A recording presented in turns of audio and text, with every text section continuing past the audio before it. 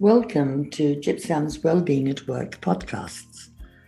These are a series of conversations which aim to bring new ideas and perspectives around wellbeing at work. Gypsam's is a Gibraltar registered charity providing free helpline and chat services for those who may be suffering emotional distress and championing a culture of wellbeing for all. I'm Mary Lou, the founder and chairman of Gypsam's, and my fellow trustee, Kerstin, will be chatting to the recipients of our Corporate Wellbeing Awards who have very kindly agreed to share how implementing wellbeing measures has resulted in benefits for both employees and their organizations. Enjoy. Hello and welcome back to the Gypsam's podcast. Today I have the pleasure to speak to David Evans from Masbro Insurance Brokers in Gibraltar, and they also have won the Wellbeing Award back in 2019 and the Star Award in 2020. So welcome, David, and thank you for taking the time to talk to me today.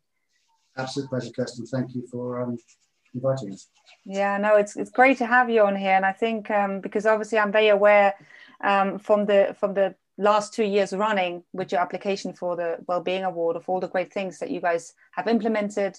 Some are really amazing strategies, but also some really foundational things that you have been doing for a long time. And I know you've mentioned to me before, there's sometimes you kind of don't realize all the things you do unless you think about them, because it becomes second nature. So I think it'd be really great for the listeners to hear a little bit about what are some of the things you have implemented to increase the well-being at work for your people. Okay, well, I mean, as an independent board that aren't shareholders, but put in a position to run the company, we have to run it in a way that it benefits all the stakeholders to the maximum. And our main stakeholders are obviously our shareholders, our clients, but as importantly, our members of staff. And in order to take care of the staff, we need to create a safe and friendly environment in which they feel happy to be working. Now, there's various things that we do to try and do that. We operate an open door policy. So all management at any time can be addressed by any member of staff with any queries they have, whether it might be something to do with the business or something to do with their personal lives. And, like any sort of machine, it's got big cogs and little cogs, but if any of the cogs are broken, it slows the machine down. So it's very important that we find a working solution that either protects the client and we learn from a mistake and put a process in place that make sure we try and avoid it happening again, or if it's to do with the member of staff's either work or personal life, that we try and work around. So that that might mean doing a little bit more work from home. It might mean coming in half an hour later, but leaving half an hour later as well. So they get to do their day's work, but in a manner that can work around whatever the particular issue is at the time. So it sounds like there's a real sense of working with your people and giving some sort of flexibility that supports people within the remit of what's possible for the business. Yeah, 100%. I mean, the business doesn't run without the staff. It's as simple as that. Otherwise they wouldn't be here. So they're an essential part of our business, and therefore it's absolutely critical that we try and make sure that they are in an environment that suits them and suits us. So it's got to be a mutual beneficial relationship. So what are some of the things that you have implemented or that you guys are offering or doing in order to create that sort of environment where people want to come to work? I mean, I know you've already mentioned that open door policy. People can come and talk to you or any of the managers about anything, but what else? I know there is more. Yeah, I mean, there's lots of, it's probably an accumulation of lots of little things. I mean, a lot of our staff are quite environmentally aware, so we went from having bottled mineral water to filtered water. So we've got a filter machine in that chills and will not the water. So when that reduces the amount of rubbish that we're producing. I can see your water bottle just standing there in the corner of the, yeah, amazing. We're a paperless environment in the main, so that's hopefully cutting down the amount of paper that we have to use again for the environment. We went from having a kitchen normally full of cakes looking somewhat like a mart to now it looks more like a grocery shop. It's full of fruit and veggies, which they've migrated to perfectly well, and I think are grateful for. That doesn't stop us having the odd cupcake every now and again, obviously. Keeping the balance. Yes. We managed to arrange a discounted membership at some of the gyms here in town. So if anybody wants to go and get a little bit fitter, they get a reduced rate. On a more sort of corporate level, all our staff have health insurance paid for by the firm. They all have a death in service contract to protect their families should they die during their tenure with us. What else have we got down here? But I think probably the key thing is communication. We communicate with every member of our staff multiple times during the daytime. So at any given moment, they know that we're here to help if they require our help. And how do you, I think sometimes it can be very daunting for an organization to want to implement things like that, and that sort of that strong communication and really demonstrating that you're there for them to support beyond what's just business specific. So how do you go about doing that? Well, I mean, we're fortunate in we're a relatively small organization, so I literally can, as I come in the morning, say hello to everybody and ask them how they're doing. If I'm going out to a meeting, I always let everyone know that I'm out of the meeting, there's a problem, to call me on my phone. And I know my managers do the same things with their micro teams. It's all about everybody knowing where we all are and, feeling relaxed if there's a problem to come talk to us. Yeah. And then just finding, like I said, the solution that works. Fantastic. And it's little things. I mean, we have, at Easter, all the staff get an Easter egg. I know it's a tiny thing, but it's a little touch. If we have a good month, we then do either a smoothie or a bacon roll run for every member of staff, depending on whether they're fit or fat, depending whatever works for them. I always like bacon roll.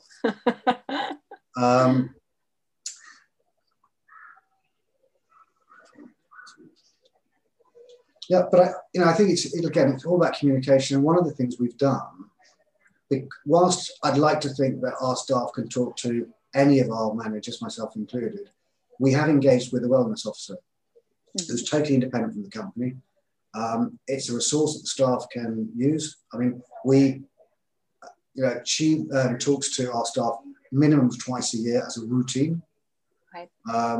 And many of our staff see her on multiple occasions during the year, whenever they've got an issue that they'd like to discuss, but it might be of a personal nature that they don't want to discuss it with their line managers or myself. So, that's a great resource. And we've seen, it's difficult to gauge how much it does, but the very fact that we know that members of staff are using on a multiple times during the year proves there was a need. Now, it could be one year somebody just does the 2 regular catch-ups. The next year something might happen, there's a change in circumstances on their personal life, and they then decide they're going to use her on multiple occasions. And we know for a fact there have been various members of staff that it's helped enormously. And it's not, within the grand scheme of things, it's not a king's ransom to subcontract to a wellbeing officer. But it saves on days off, and and there's just the general well-being of members of staff. When during the COVID, we asked her to call around everyone and touch base and make sure that nobody was struggling at home, feeling alone. Now we've got some of our younger members of staff live on their own. It can be quite daunting, something like lockdown. Yes, yeah. And I think I think you also mentioned to me once you also, especially during COVID, you had a WhatsApp group where, you know, you guys were in constant communication as well? Yeah, I mean, we have a staff Masbro group, which I'm not on, so the staff can whinge about me behind my back. But we did. Is that also a well-being strategy? Yeah. here you can let out. Somewhat depends. But yeah, one of the first things we did when we were told that we were going to lockdown was set up the COVID group chat, so that all the staff could just, you know, be communicating amongst themselves. It didn't have to be work related. There's all sorts of different topics were posted during that period, but it was great. It just meant everyone was communicating, and it sort of created a sort of virtual office where everyone had a way to talk in the same way that under normal circumstances they might meet in the kitchen or over the fruit or having a cigarette or whatever it is that they're doing, and having those little chats that they do. But they could do those little chats on the group chat. Yeah, because I know this is something that I noticed a lot of people struggled with is during COVID, especially during the lockdowns when people were working from home, is they didn't have the sort of coffee chats when they were making themselves a cup of tea. And a lot of people, I mean, that's obviously a really good way of doing it, having this WhatsApp group where that can be maintained, that sense of connection, that sense of belonging, that sense of communicating with people beyond the work specific things, just interpersonal connection. Yeah, and it worked very well because they're still using it now. We've been back in the office for, you know, whatever it is, 6 to 8 weeks. Yeah. And because we're in the insurance business and obviously we're quite big on the motor side of things, the moment there's a car crash in your engine, boom, suddenly you get all these pictures get posted on the coronavirus chat, as we call it. Okay. Everyone's going, do you know who this is? Have you seen that? So, you know, it's a very good way for them to be able to communicate out of hours. Mm-hmm. And building that sense of belonging, connecting, being part of their team, part of their work. Yeah, we call it the Masbro family. Masbro family, right? I like that. So, what sparked you to sort of push that forward? You know, you said you implemented a shift from plastic bottles to filtered water. You shifted to fruit. You're offering gym membership, insurance, a wellness officer. Also, the culture, the foundation that you have in your office around communication, open door policy, always being in contact with your people, and also providing a safe environment for people to communicate with one another as well. What sparked you to move into that direction? I mean, I've obviously had various jobs during my life, and I've worked with some really great people, and I've worked with some less great people. And whilst, you know, we work to live, we don't live to work, you spend an awful lot of time at work, and therefore, you know, work should be an environment that you're pleased to be in. And, you know, it doesn't necessarily have to be monetized. It can be, you know, I get an email in from someone saying, so I've just dealt with such and such great service. The first thing I'll do is I'll get up and I'll go out and I'll thank them in front of the rest of the team and say, look, great job, you know, fantastic, you know, thanks very much. I've just received this email. And it's little things like that, you know, potentially go a long way, because people like to be appreciated. Like, they obviously like to get paid, but they do like to be appreciated. And if they've done something well, then it's you know, should be recognised. Yeah.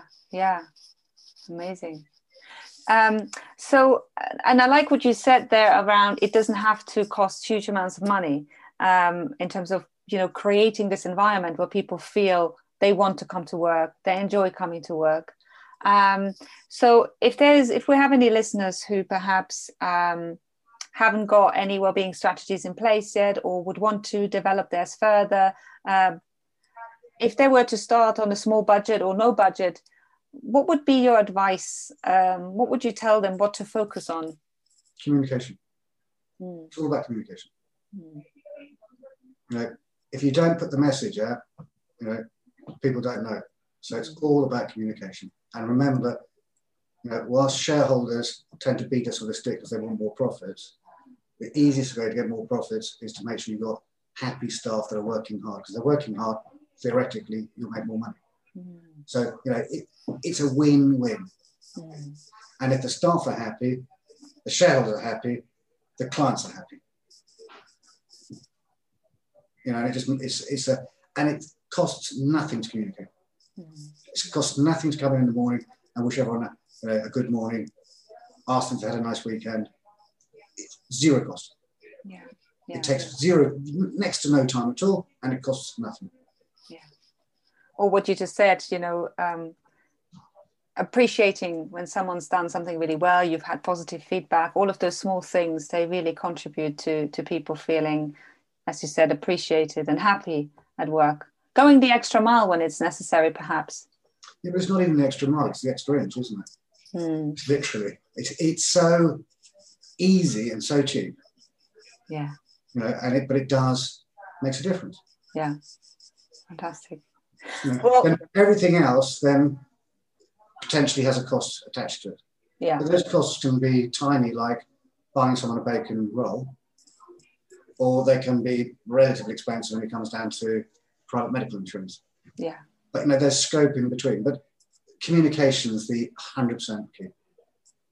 Like it is in most relationships, to be fair.